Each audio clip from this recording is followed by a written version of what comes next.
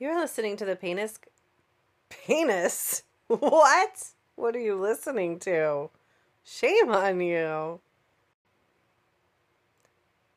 You're listening to the Painted Goddess podcast with Jennifer Her Issue. This is episode number 79.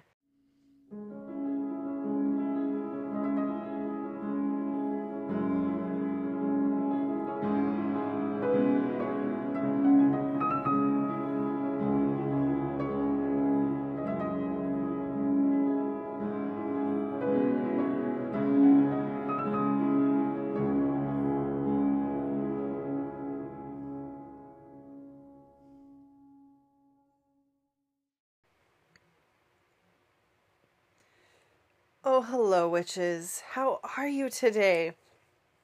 This week has been another long year.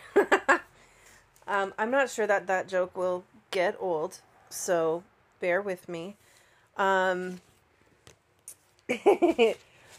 Listen, I'm so excited you're here today. I have a very exciting podcast, I think, lined up for you. What I am really focused on this week is helping you understand how we move through astrology and why it can be of use.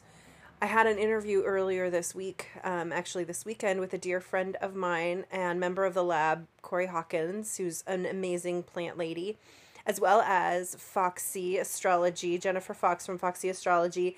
And that interview will be, maybe available at a later date. It's being processed right now. But I'm really excited. It brought up so many things in my mind. And we had a great conversation, but the last few days after, I've just been thinking more and more about what it is that astrology is really useful for and how I can express that better. Because it's really easy, I think, for me to internalize the messages and lessons that I've gleaned from astrology. And I think it's really easy to see maybe just the funny side of it or the lighthearted side or even the surface level side of astrology. But to go deeper is not always something that people think is like useful to them. Like, why would I study astrology? And the study of astrology, the other thing that is in the sphere, okay, I'm just going to drop something else in the sphere for me right now and for you to consider, is I started reading A Candle in the Dark by Carl Sagan. Now, Carl Sagan is a scientist. He is pro-science. He's not really that enthralled with astrology and, in fact, really calls it a pseudoscience. And pseudo meaning fake, right? Or a simulated science, pseudo. And I think it's interesting to just kind of consider the uses of it and where to place it. And how important it is to make sure we're not replacing, astrology for lots of things. But I think what I have been teaching, and I think that still tracks here, but I'm excited to kind of go deeper into it, is that it can be used to basically help you, guide your spiritual journey. It can help with self-inquiry, and it can help you evolve as a person. And it also can be used to pinpoint and to clarify your purpose in life. And granted, you can choose any purpose that you like, regardless of your astrology, right? In fact, astrology has a lot of thoughts about freedom and potential. And one of the things I want to talk about today is the axis of Gemini and Sagittarius. Notably because we are just beginning Sagittarius season. We started Sagittarius season this weekend on the 21st of November. And as we do every year around that time. And so that means that the sun moved into the sign of Sagittarius. And so I'd like to talk a lot about that because of, we're getting at the end of this 2020 year. We've been learning lots of lessons, tough love lessons from the universe. And what are we supposed to make of all of this? And I think that people are kind of coming out of the woodwork to offer really great psychological tools to help level level our brains, level our nervous systems, regulate and manage our thoughts. And as we kind of go on the psychological journey as humans, I think we can notice a steep incline of awareness around things like trauma, things like how our mindset actually matters, how, how each of us maybe particularly addresses problems or looks for solutions, what we're good at, what is in our nature, and I always, we were talking a lot when I was young. Science class, always biology classes, always wanted to talk about nurture versus nature, right? Like, which is it? And posited it as some chicken or egg situation. And what I love most about astrology is that it's not nurture versus nature. It's nurture and nature.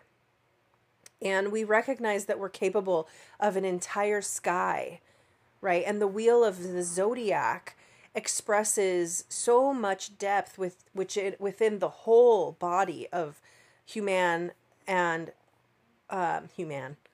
woman, like just the human experience, as well as, I would say, the experience of being on this planet. And so I'm excited to kind of delve into that. It's a really heady, big subject. I'm hoping I can fine tune it enough to make it useful to you. And so that's very exciting to me. Okay, but first, housekeeping. How's everybody doing? I hope that you are, drinking enough water, getting enough sleep. It's been quite an election season in the US and beyond. I know that there is also this global pandemic, kind of affected our entire year. And as we go closer to the season where we celebrate, and, there are a lot of religious holidays during this time of year, and a lot of ways that we, have to kind of grapple with darker times, a darker side of the year. And then yet, I have friends in Australia who are like, yeah, the sun's coming out. So, because they're headed towards summer. So it's easy to forget, I think, from a centric point of view of wherever you're at, that this is what the world is like everywhere.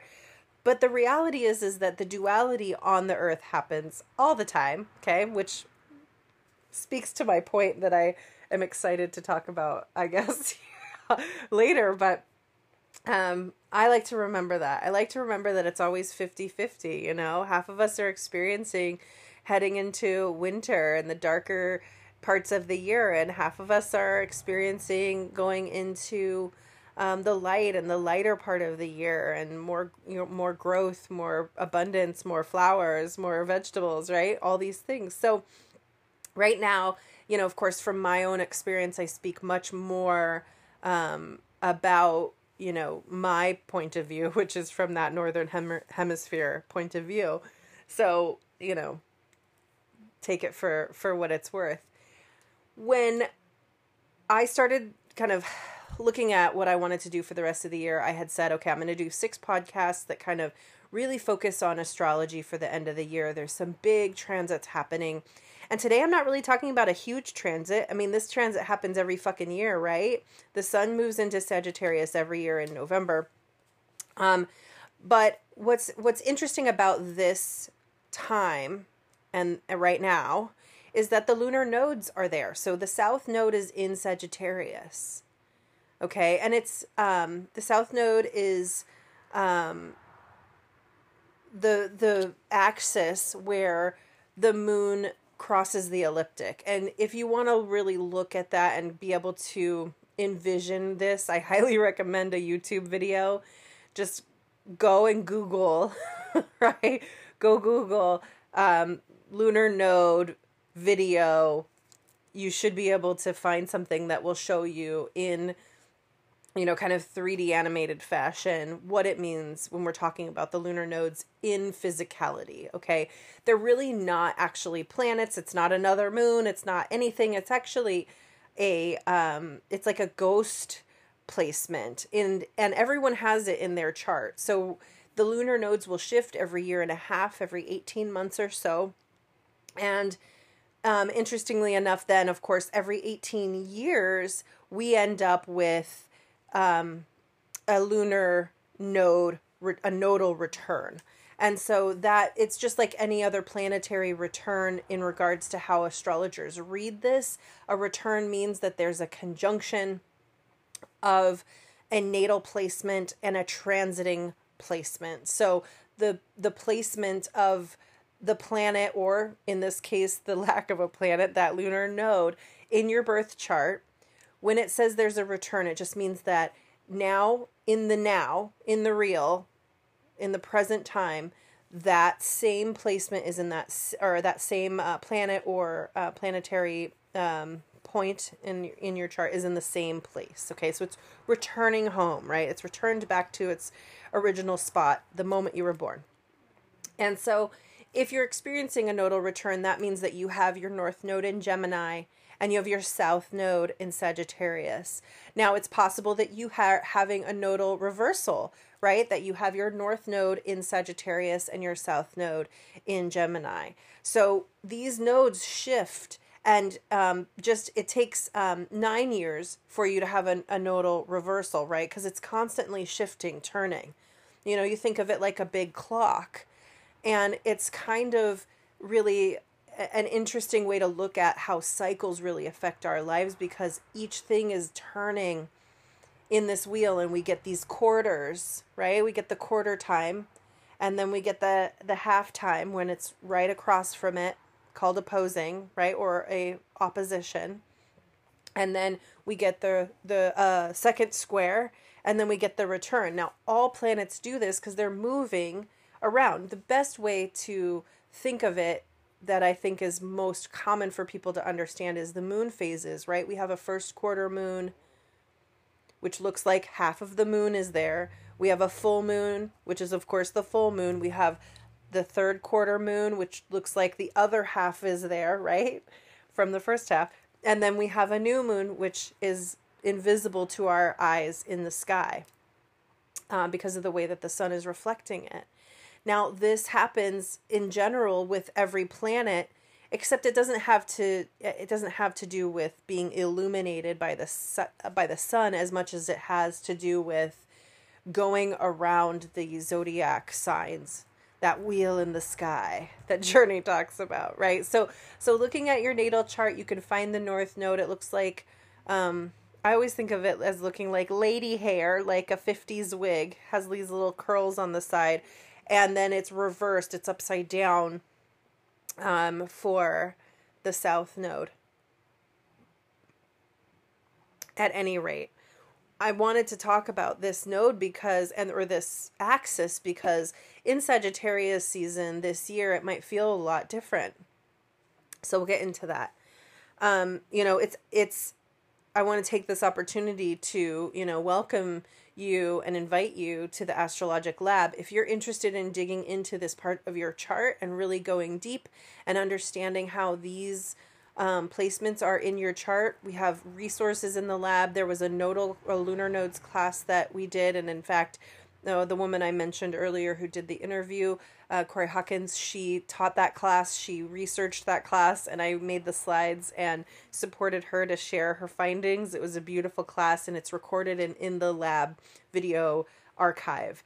So there's tons of classes that are video archived. I would say maybe 50 hours worth of classes at this point, as well as workbooks for every planet through from a Gemini rulership to Sagittarius now. And then we've also got these elementary, I call them the Astrologic Lab elementary worksheets, where you can practice your symbol writing for each of the signs and the planets. So it's kind of fun. I really love it. I'm excited. I think once all of that work is kind of complete, I'm going to be making a workbook, and I'm looking at publishers for that. But I'm really excited about this work. I think it makes astrology kind of fun and tangible, and it focuses on small bits. So if you're new to astrology, it's a great place to start. But if you're actually advanced, or everyone knows that astrology, it feels endless. We can learn forever, you guys, with this stuff, because astrology is just as varied and endless as we are ourselves. So I'm excited to see what other people in the lab come up with when they look into their own charts and the realizations that they have. It's been pretty phenomenal and just such a great ride. And I'm super grateful this year for everyone who's come into the lab and who's stayed. But also those who came in and transited out, right? Like, it's cool. Like, sometimes it's not aligned to really focus on that work long term. And that's okay, right? It's here for the long term. And, but it's definitely not something that everyone feels the need to stay in forever and really just focus on.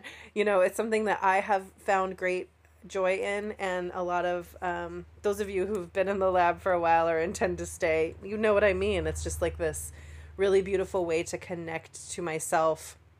It's a beautiful way to connect to others. It's a beautiful way to connect to the earth and her seasons, and to really feel into what's going on and to connect to that. So one last thing, just housekeeping, is that I have closed the books for the Jupiter year ahead spread. So those are done for the year, but I am creating a mini reading. I had a lot of clients kind of, not be able to really do the full meal deal. And I only had so many spots to do these long Jupiter year ahead readings. They're ending up being like 2 hours long. It's ridiculous. Super good value, something that can kind of take you through all of next year.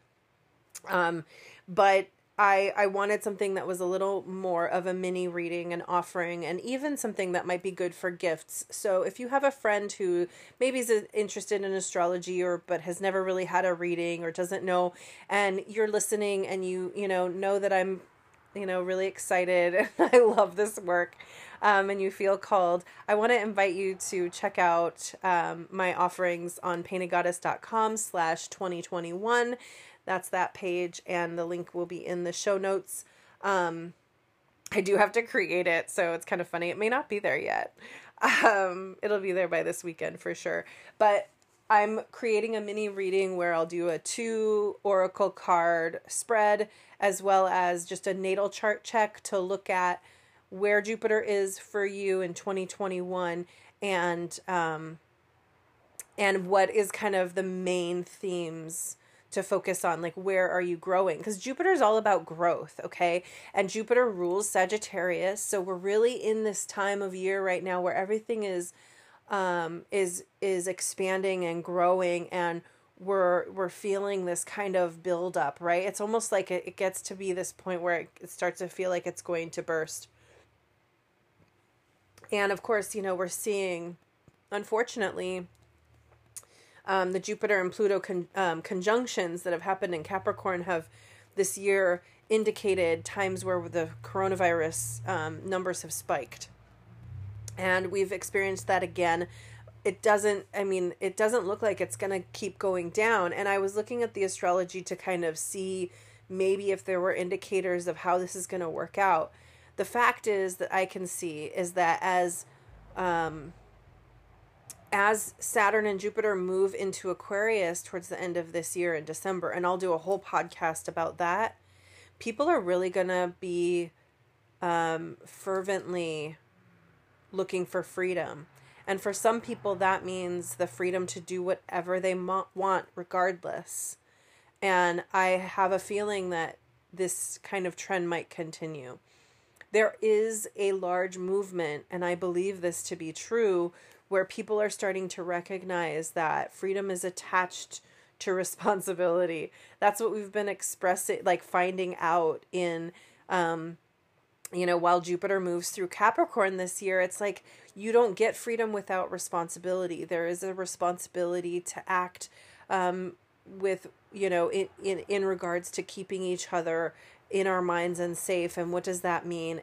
It means different things for everyone. And I know that there are people that I have talked to that feel as though all these things are politicized, and it doesn't, but when you look outside of, your own bubble, you can see the impacts of different ways that there's been responses to this pandemic, and history is repeating itself. I have been kind of on the side, and even in the lab and in a few of my other, lives and different things that I do, alluding to the fact that we're in this echo chamber. There's lots of echoes, and, so the astrology of, I need to go and look. Every time I go down a rabbit hole, it's very, very interesting. So there's been echoes certainly around civil rights this year with Aries and Chiron, and the retrograding Chiron in Aries. And that has a lot to do with the fact that Chiron is returning in United States natal chart. So Chiron is in Aries in the United States. We also had a summer where we had Mercury retrograding in Cancer, and that is also a birth placement. Mercury was retrograding in Cancer when the U.S. was born, July 4th, 1776. So these things are repeating, and it's bringing to the forefront, the egoic, emotional, trauma of all of the ways that we seek freedom. It was brought to my attention too, talking about U.S.'s chart, that the U.S. has a Sagittarius rising. And Sagittarius is known for its optimism, its freedom seeking, right? It wants to expand the parameters of everything it touches. It wants to reach further and be progressive. It wants to understand. There's a seeking to understand. And there's also this sense of positivity. The shadow side, of course, is that the positivity has to be balanced. Everything is 50-50, as I said. And so, again, it's interesting, you've got Capricorn season right after Jupiter, ruled by Saturn. Capricorn is ruled by Saturn, and it seeks to put a perimeter around that which Jupiter has expanded into and said, okay, that's enough. That's enough. It has to, it clamps down. So we are really in an age where we're moving into a more collective sense of freedom. We've been learning about how others are not as free. There's so many varying degrees of freedom across this globe because of social media, because of technology, okay? Aquarian age technology, modern technology. We have been able to see firsthand what that means on the other side of the world. And so there's definitely been this kind of awakening to the reality of what's not right in front of us. And yet now we've been with Neptune retrograding through Pisces almost all this year, there's so much delusion around what's really happening, and really no one knows what the true reality is anymore. And arguably, there's a lot of speak about timelines and how different people are existing in different timelines, and I feel that. But the Virgo in me, the grounded and very what's the word? I want to make things real. I want to bring things into the real life. So it's very good and all. And I have a Gemini rising. Like, I want ideas to flourish. I want ideas to kind of go as far as they possibly can. And yet, what good are ideas if we don't bring them into reality? That's the kind of dichotomy there with my chart myself. You probably have your own dichotomy, right? So you notice when you read your sun sign astrology, it's like, oh yeah, well, that's me, but that's not me, because I also have this other side. And we always are incorporating different pieces of the astrological wheel and how it plays out in our personal, again, nurture and nature. So anyways, that's kind of my long-winded way of saying, come join the lab. Come chill out with us. Come learn with us. I do classes usually 2 or 3 times a month, which has been really cool because people are coming to them. So as long as people keep coming to them, I'll do classes that often. I think in December we are doing 3 again. one of which is a coaching session where you can ask me any question that you want, and I will take a few minutes to answer your specific question or look at your chart, what have you. So, yeah. But if you're interested in a reading for that Jupiter Year Ahead mini reading, go to paintinggoddess.com/2021, or you can go to my website and click on Witches Marketplace. And actually, there are so many cool witches, friends of mine, that have made things for the holidays. You can support their small business. You can support their witchy badassery, and, you know, and then get yourself or someone that you love something really cool. Okay. When we get back, I will just kind of lay down what we're going to talk about in regards to Sagittarius season, the Gemini eclipse full moon that's coming, and why it matters that the nodes are where they are right now.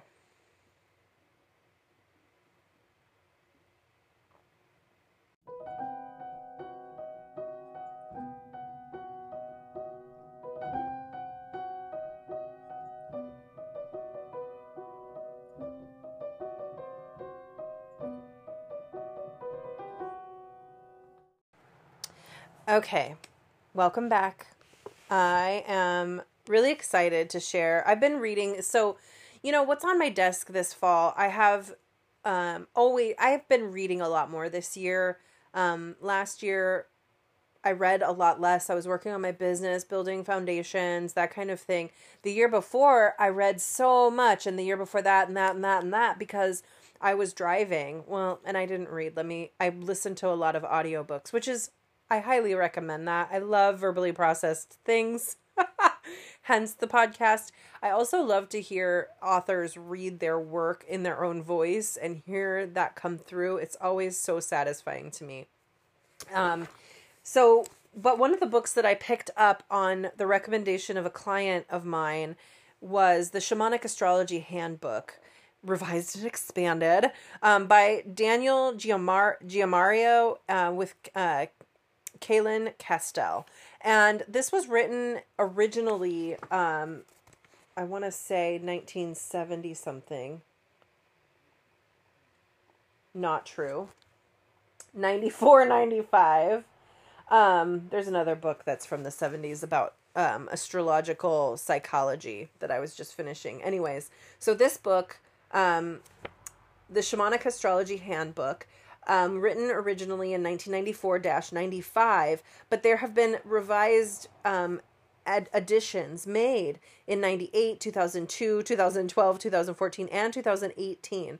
So this is definitely, a pretty modern, updated book. There are things in here. It's really interesting. You can tell that they kind of reserved the right to upgrade it because they knew how astrology works. Astrology is constantly shifting, and our perspective to it is different. It's just like when you watch sci-fi from the early 90s and they pictured 2020 with, flying cars and hoverboards and like everybody's just all over the place. 2020 seemed so far off, right? And that we would be so much different. Of course, we are very much creatures of habit and we stick to what we know. Thanks, Capricorn. Okay, so Jupiter in Capricorn has been there all this year. We're going to move into a new kind of era with Jupiter moving into Aquarius, as well as Saturn. Saturn's been in Capricorn for a long time. And it's been wanting us to figure out what the fuck we're doing with our traditional kinds of laws, regulations, political systems, all of that stuff. And Pluto has been moving through there since 2009, I want to say. And so there's been, also this tearing up of the soil, and it's time, right? So anyways, this book has been really very cool. It reads like a handbook would, where there's sections that are very specific to signs and placements, but really I've been reading it as an astrologer, kind of all the way through. I did jump through a little bit to see like what it said about me, because everything's, funner with astrology when you're like, well, tell me about me. But what I really love about this book is the way that it shifts the language. So, of course, this is a little different. I use Placidus charts to read astrology. I think that split houses between signs are really interesting because there's nuance there. There's nuance between having, for me, having Gemini and Cancer in my first house is a vibe. Okay, that's a vibe. It's not the same vibe as me saying my whole first house is in Gemini, even though my rising begins at 27 degrees. And I know a lot of my clients actually have those kinds of rising signs, and it's interesting. Of course, all astrology, I think, is a really great thing to study, and you can dive down any rabbit hole you like. So, but just so you know, shamanic astrology uses whole house systems, okay? And so that is interesting. What I think is cool about my chart, and I'm just going to say it here because right now I'm not having a nodal return. My nodes are in the Pisces Virgo axis, right? Which is the other mutable axis though. So I'm having a nodal square, but the Gemini Sagittarius axis that my horizon line's on, and my rising's at 27 degrees of Gemini, and my descendant is at 27 degrees of Sagittarius, which is the galactic center. And the precise location of the galactic center is currently at 27 degrees Sagittarius, and it lies below the ecliptic, and thus below and to the right of the intersection of the Milky Way and zodiac constellations. Right. And but it's pretty close, right? This is what it says in this book. I love that. They have these notes around like, hey, this is, and this is why when I mentioned Carl Sagan and his description of astrology as pseudoscience, let's be fair. All of this is kind of one of these, metaphysical teachings that has been passed down from the ages. And certainly we didn't know Chiron was just, starting to become we didn't even know about it until the 70s, the 1970s. So certainly, and our planets or some of the signs have modern rulership and traditional rulership. So there's definitely been an evolution of astrology based on what we know about the universe and also what we know about ourselves. And it's been a reflection. And so I want to just kind of posit that astrology, whether sound science or not, is a reflection of the human experience based on a holistic look at psychology. And when you ask yourself questions based on very simple kinds of astrological duality questions, right? Talking about the axis between Gemini and Sagittarius. Like, Gemini wants to communicate.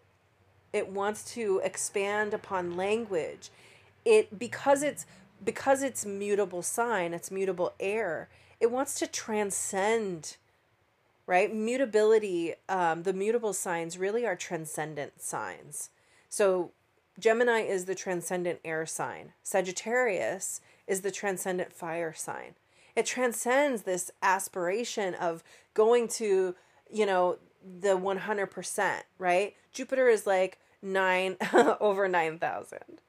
As my kids say, I have no idea what that fucking means, but you've heard it. Over 9,000. So there's this sense that this axis, it takes wisdom or communication and it expands it. Even though Gemini is not necessarily, it's ruled by Mercury. Mercury is a very quick-witted, fast-paced messenger. It's very mobile, right? Incidentally, Mercury also rules the mutable earth sign, the transcendent earth sign, right? Virgo.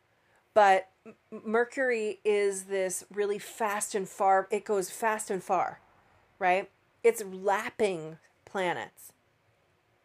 And so when we talk about Jupiter as the ruler of Sagittarius and talk about its optimism and its ability to feel like the future is bright, right? I mean, that's a very Sagittarius thing, thinking about the United States and it's Sagittarius rising, like, despite all evidence, right? Everything's going to be great. It's going to be great. This is very Sagittarius language, and, again, though, without that optimism, sometimes, you can get to a point where, and that shadow side is, well, it's not worth doing. If I really don't believe in that positivity, why would I fucking do that, right? So it can breed into a type of existential crisis, I think. That, the shadow of Sagittarius can be existential crisis, because if there's no purpose, there must be purpose. What am I doing this for? Why am I seeking this knowledge? Why am I trying to prove that I can do these things for myself, right? Why am I trying to scale this mountain? Why am I trying to go where, go and do something that no one's ever done before? Push the boundaries, right? All of these things are very Sagittarian. If it loses sight of its purpose, Sagittarius energy can fall flat. And with Jupiter kind of going through Capricorn, there's been a little bit of a, it's like we've really had to push through and persevere. And when you look at how many people are actually seeing silver linings, thank God Jupiter was in the mix during this Capricorn Saturn situation. Jupiter was helping us to see the silver linings in every situation, right? The joy of missing out is a real thing. And even as an extroverted person who really loves social gatherings, I've really enjoyed parts of this year, even with everything. And I think that when I look at where Jupiter is moving through in my personal chart, and for you it will be different, possibly, but it's moving through my 7th and 8th chart. So working on the fact that I can move past those boundaries, those physical boundaries, okay? Physical boundaries is Capricorn's jam, right? Capricorn is physical boundaries. So while Jupiter's moving through Capricorn, it's like, how can we push through physical boundaries? How can you tell that I'm smiling with my mask on? I saw a mask the other day that said I'm smiling on it, which was fucking amazing. I was like, yes. So there's this sense that we've had to really overcome physical distance. And it really became real. So thanks. Thanks, universe. Thanks for that lesson, right? But when Jupiter fails, when Sagittarius fails, okay, they're still optimistic. Why? Because they fucking learned something. They're like, wow, I learned that maybe you learned that, like, being at home and working from home as you once thought is not that great. Maybe you thought homeschooling, maybe I should really try homeschooling. And after this year, you're like, fuck that, right? Maybe there's just tiny things that you learned, tiny things like, I really rely on external expectations for me to build a schedule, right? Maybe your schedule, maybe you've always thought yourself be a really regimented person and very much you're on time, you have your kind of shit together, but without that external, like, responsibility of showing up a place, like, what fell to the wayside? What was extra? What was too much? And when we go into next year, as Jupiter moves into Aquarius, we get to decide what to take with us, right? And I think it might get a little bit easier for some of us, especially Capricorns.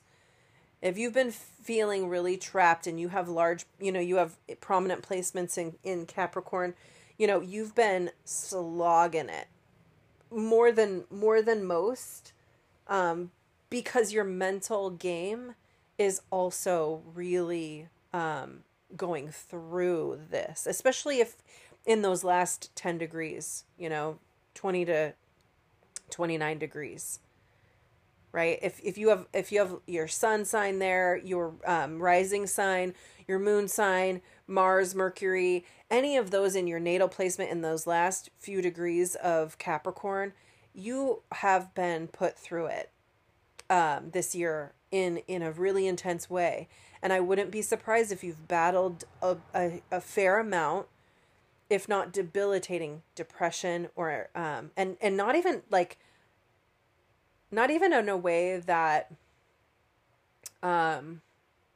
maybe some of you notice, because Capricorns are very hardworking, and they pride themselves on having things, that they're consistent, right? So you've probably probably still been paying your bills, probably still been, but the worry and the stress of manifesting certain things, like feeling safe and feeling like everything's going to be the same, Capricorn energy really loves having similar things. Now, on the other hand, we move into Sagittarius. I got all derailed. Did you see where that went? Because I want to take care of my Capricorn friends. I know so many Capricorns in my life.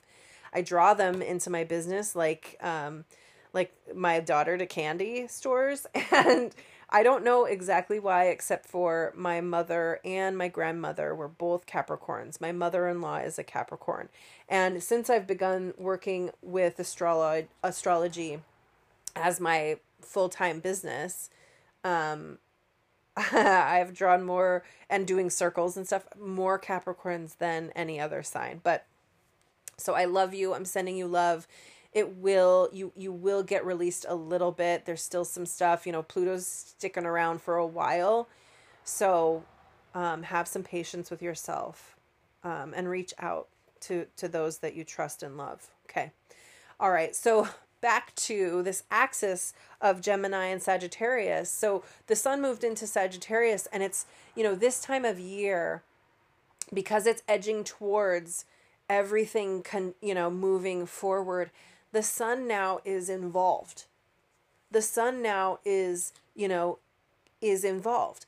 Jupiter, being Sagittarius's ruler, as soon as the sun moves into that sign, wherever Jupiter is in the current transits, kind of gets a little bit of a ooh, right?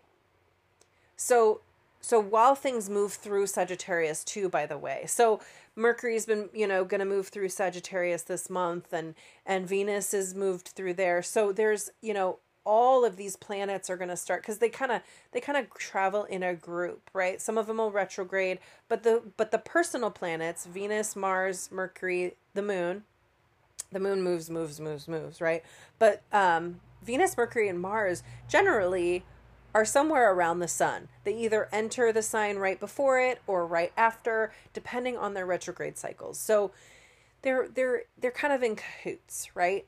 And so we're and this helps us integrate the mental aspect of things, right? Mercury.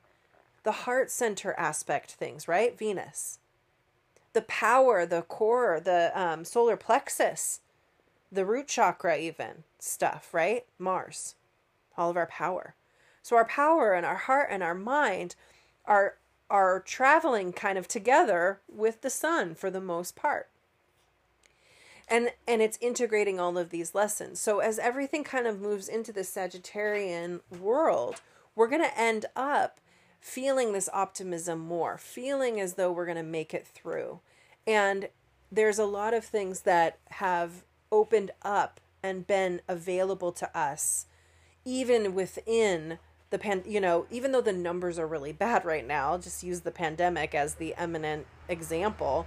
Even though we're looking at spikes, we are not in the same place that we were as an economy, or even as citizens, right? We're not kind of caught unawares by it. Most of us have been in quarantine, so quote unquote shutting down again is not that big of a deal.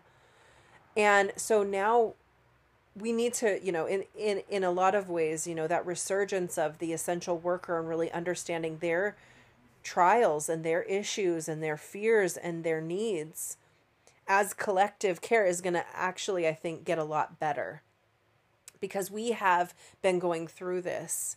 And as Jupiter and Saturn move into Aquarius, we're going to start to look at, well, what can modern technology and modern life and a collective sense of care help us to understand what these people are going through, who've been working the whole time, who are now, kind of being leaned on again further because of the surges. I'm talking about nurses, medical care professionals, specifically, but it goes way beyond that, right? We all know that. People who are delivering things, and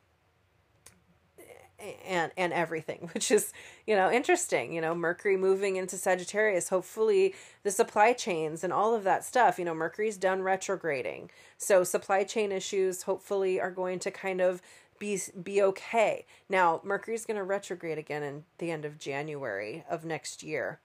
And so I'm hoping that between now and then we work out some of any kinks that we think might happen, because that's going to be interesting. Stay tuned. Have I completely unfocused myself? Maybe. So when the lunar nodes moved into Sagittarius Gemini, it was earlier this pandemic. Excuse me. Earlier this pandemic. So we have been experiencing a shift of that energy already. And what has happened? Okay, so let's talk about where we were so we can really understand this shift. Prior to May of this year, 2020, the lunar nodes were in Cancer, Capricorn. The Cancer Capricorn axis, the 4th and 10th house, is associated with the mother and the father. It's associated with nurturing and government, law and order, Capricorn, and home order, right? Safety on a home level, and safety on a security level, on like a global security level. And what the lunar nodes dictate, from an experiential standpoint, is that's where all the eclipses happen. Okay. The eclipses are going to happen on that lunar ecliptic, right? That's where the moon crosses that ecliptic, and that's why we get eclipses. So all of the eclipses for the last year and a half prior to May of this year have been happening in the sign of Cancer and the sign of Capricorn. And in fact, both 2019 and 2020 in January, we had a Capricorn new moon eclipse, and they were very intense personally for me, but they were definitely precursors. They were precursors to some of the, kind of intelligence and communication and universal lessons that we're learning.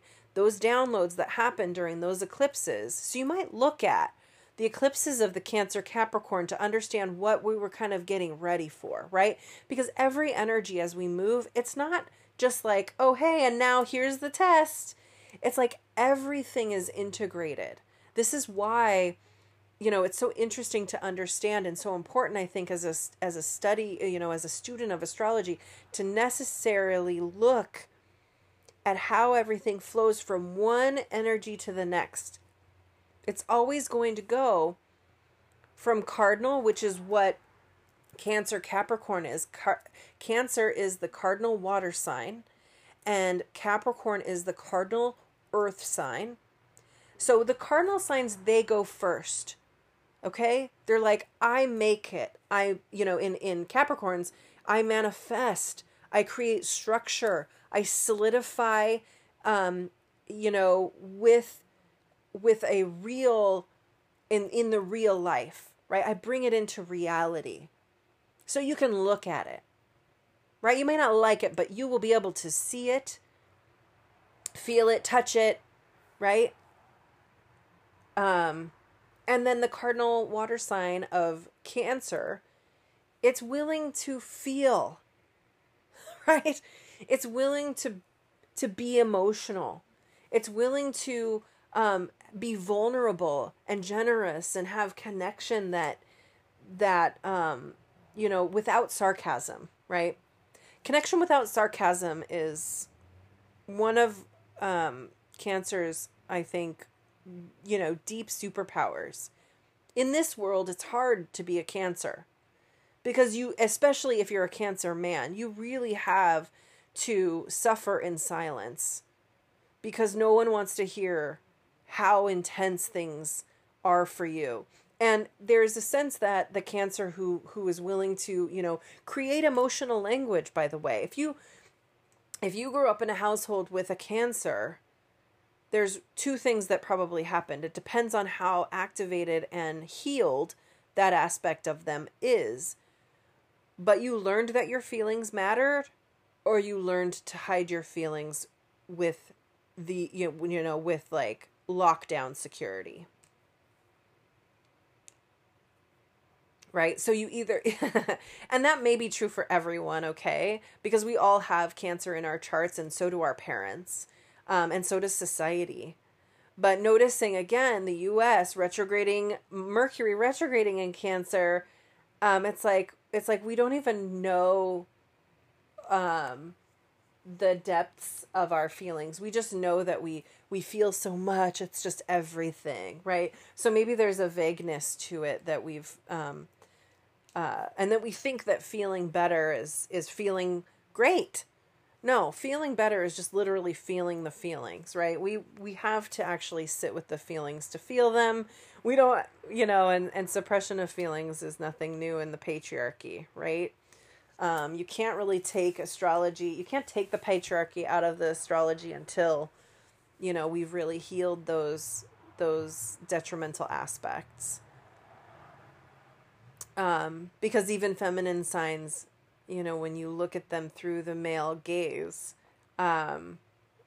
they have trauma there. So I would say that the Cancer Capricorn axis has, started to crumble along with the patriarchy. What is a woman? What is a man? What is a mother? What is a father?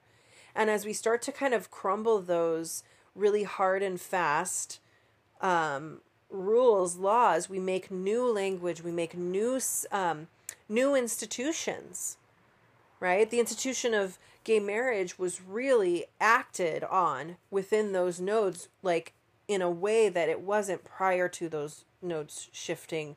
And they always go retrograde. So before that, we were in a node of Leo Aquarius, which is when dude was elected. So we have had, and if you look, of course, because we've only got 6 axes, right? There's 12 signs, but there's 6 polarity axes. Okay, so we're experiencing these axes more often than we would say a return of the normal sort. Do you understand? Are you with me? Because it's an axis, it's a line across, right? It's a polarity. So when you look at that piece of pie, you're not just talking about the 12th house, or in Cancer Capricorn, you're not just talking about the 10th house in Capricorn, you're talking about the 4th house in Cancer. And so 9 years later, when the polarities shift, and we're talking about a north node in Capricorn and a south node in Cancer, we're still looking at that axis and those things, except we're taking the lessons from that last lunar node, the north node, and we're or the south node then, right? So Cancer was the north node. The next time we work with this axis, Cancer will be the south node.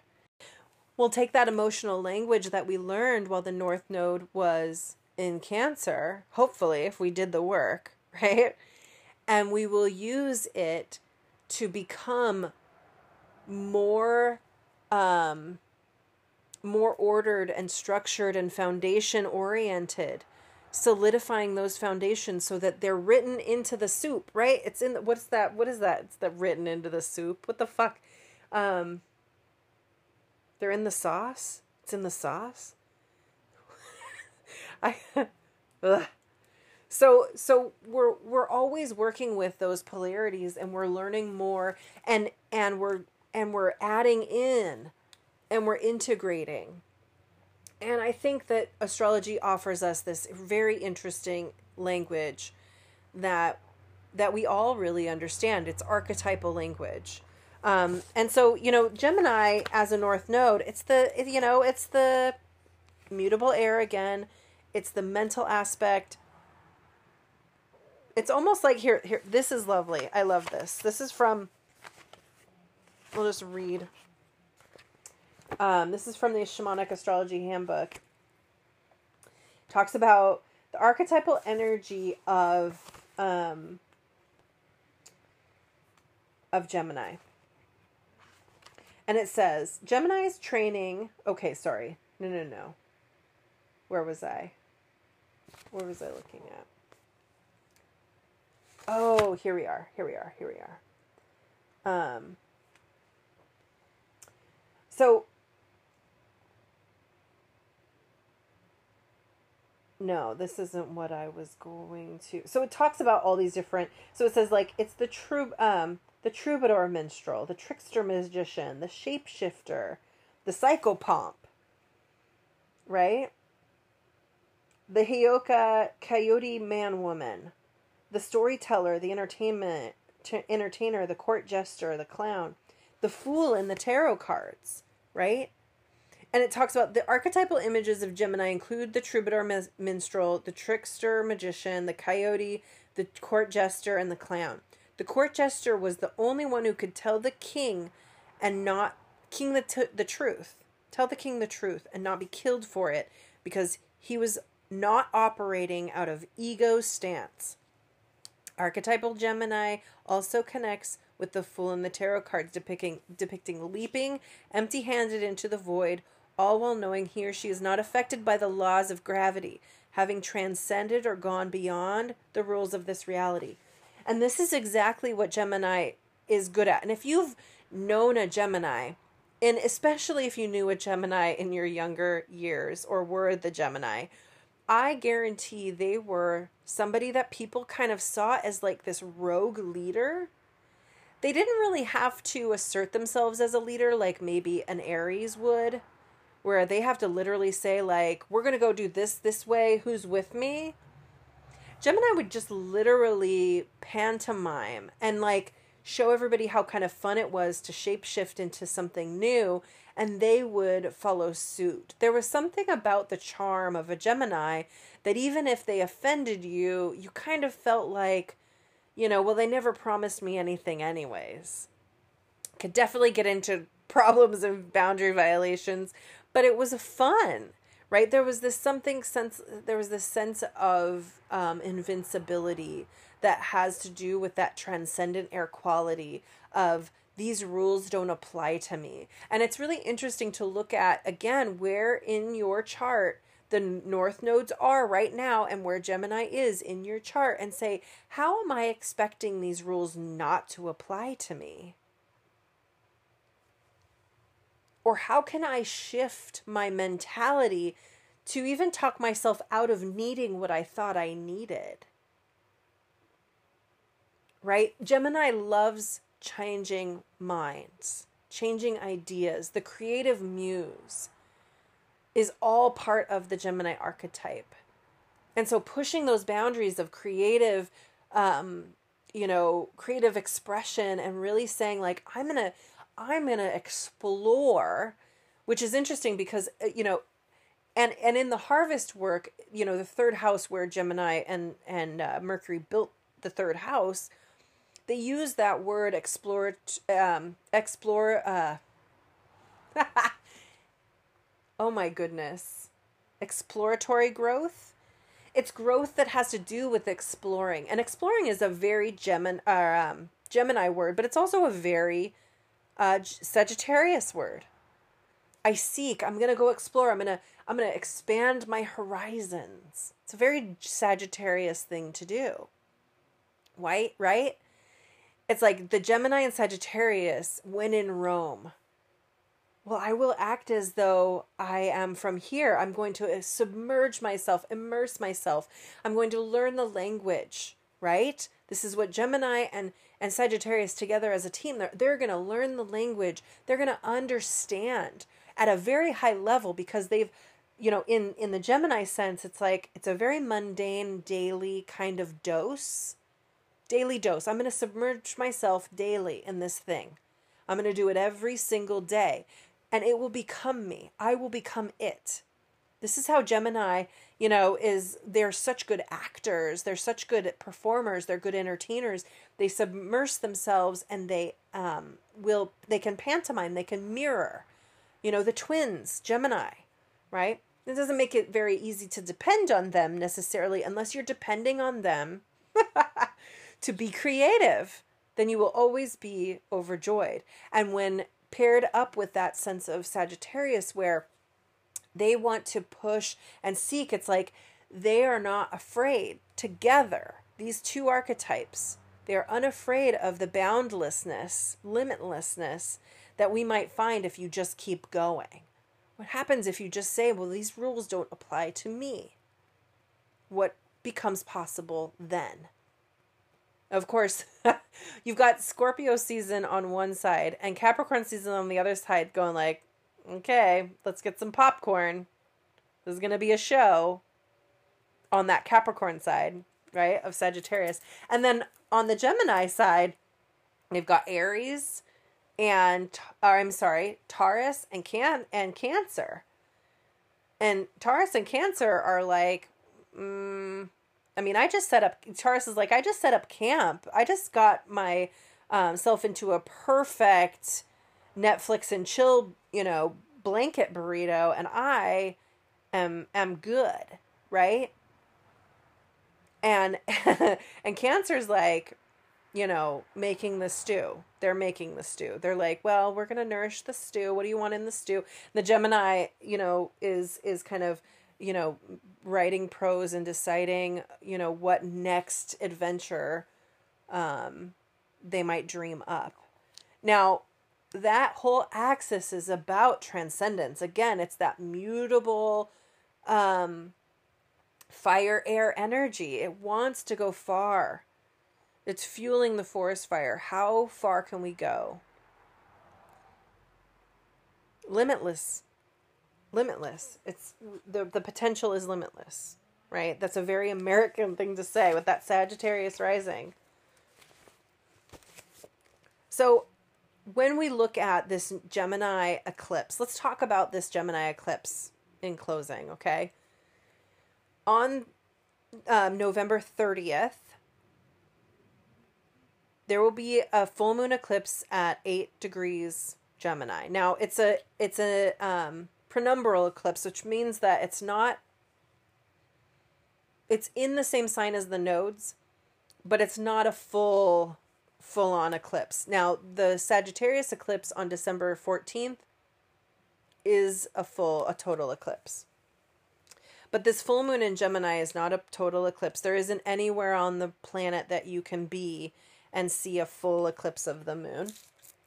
So we're not going to, it's not the same, but it's still very powerful because, again, a north node, south node axis in the natal chart, what it does is it tells us the karmic situation, the karmic lessons that we learned in our past life, the south node, what we brought in as mastered, right? We mastered it in this last life to a X degree, whatever, we don't know, right?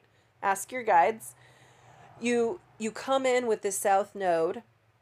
For instance, mine's from Pisces. I have a Pisces south node. So intuition and sensitivity and all that business comes real easy to me, right? So easy that I didn't even recognize that that's what was happening for fucking most of my life.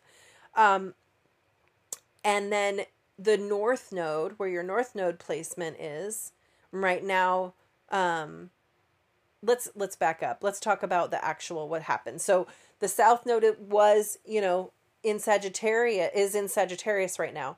So 9 years ago, the north node was in Sagittarius. Got me? Okay. 9 years ago, 2011-ish. So we're looking at that span of 9 years where we learned when the north node was in Sagittarius. What did we learn? 2011. You might look back to yourself and be like, well, what the fuck did I learn in 2011? What was being taught in me? What was I learning? right? Again, Sagittarius being very much the student, very much the teacher, the inner guru, the outer guru, the cultural enrichment of being out in the world, exploring new lands, exploring new subjects, exploring new parts of yourself, seek, find purpose, expand. All of this, right? All of this is Sagittarius fodder. It really wants to understand through experience. It's not afraid of experiencing anything. Willing to experience anything. That doesn't mean doesn't have other things going on, right? This is pure Sagittarian energy. And so that South Node now is informing us. We had all this invincibility, this limitlessness. We felt very like everything was aligned and positive and going the right way. We'd kind of turned a bunch of things around, maybe, right? Things were growing, the economy's good, all this stuff. Well, am I setting it up here? And then we get here, and now the North Node's in Gemini. We're in the middle of a pandemic. And we've been learning new language for how to communicate between serious divisiveness and everything becomes, kind of political. It's been interesting. If you're somebody who really is involved in this axis, we need to learn. We need to learn about spanning those bridges. We need to understand that we are, involved in this conversation with the universe where there are polarities trying to integrate each other into the world in kind of an equal playing field. So what does that look like within us? What does that look like within our families? What does that look like within our communities? And Gemini, that North Node in Gemini, and this first eclipse in Gemini is like, what new language are you going to create to express your reality? What new daily practice can you do so that you are expressing yourself and exploring the growth that's possible, right? Taking all of that wisdom and limitlessness and positivity from that South Node of Sagittarius and utilizing it to form new communication pathways in your brain, perhaps, right? The Mercury, which rules Gemini, is your brain. So neural pathway growth is huge right now. So what are we using that neural pathway energy to do?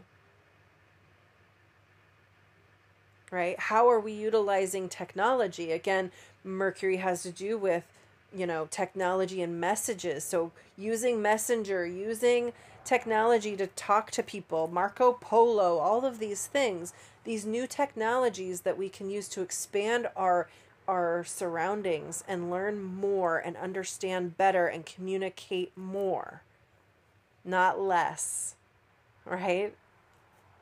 These are not times to shut down your truth. It's not time to attack anyone for their truth either, but it's a time for you to speak your truth and come to it with that sense of Sagittarian and Gemini, this curiosity of, but what if my thoughts about myself are just that, nothing more? What if my thoughts only come from my experience and that is actually limited? It's limited to what I've experienced. Can I be curious enough to really embrace what maybe someone else is saying, even when I don't agree? And can we together, through this bridge of curiosity, through this polarity of Sagittarius and Gemini, who wants to understand, this energy of wanting and seeking understanding, seeking not compromise, but clear communication, right? Now I want to look up Brené Brown's chart. I feel like she's very Sagittarian. It's like, what can we learn about these other people that will help us to speak their language from both sides, right? It's not anybody's job, by the way. But if you have the wherefore, you might spend some time while the lunar nodes and during this eclipse season, considering your methodology of speaking to others and your way of listening. Can we get more curious? Can we receive more wisdom from listening to somebody else's experience? Can we ask better questions? Right? I think that's very Sagittarian, is to ask really good questions. Questions are excellent teachers. All right, I'm going to leave you with that. I love you. I hope that you're well. Don't forget, you are powerful as fuck. Act like it. I'll talk to you next week.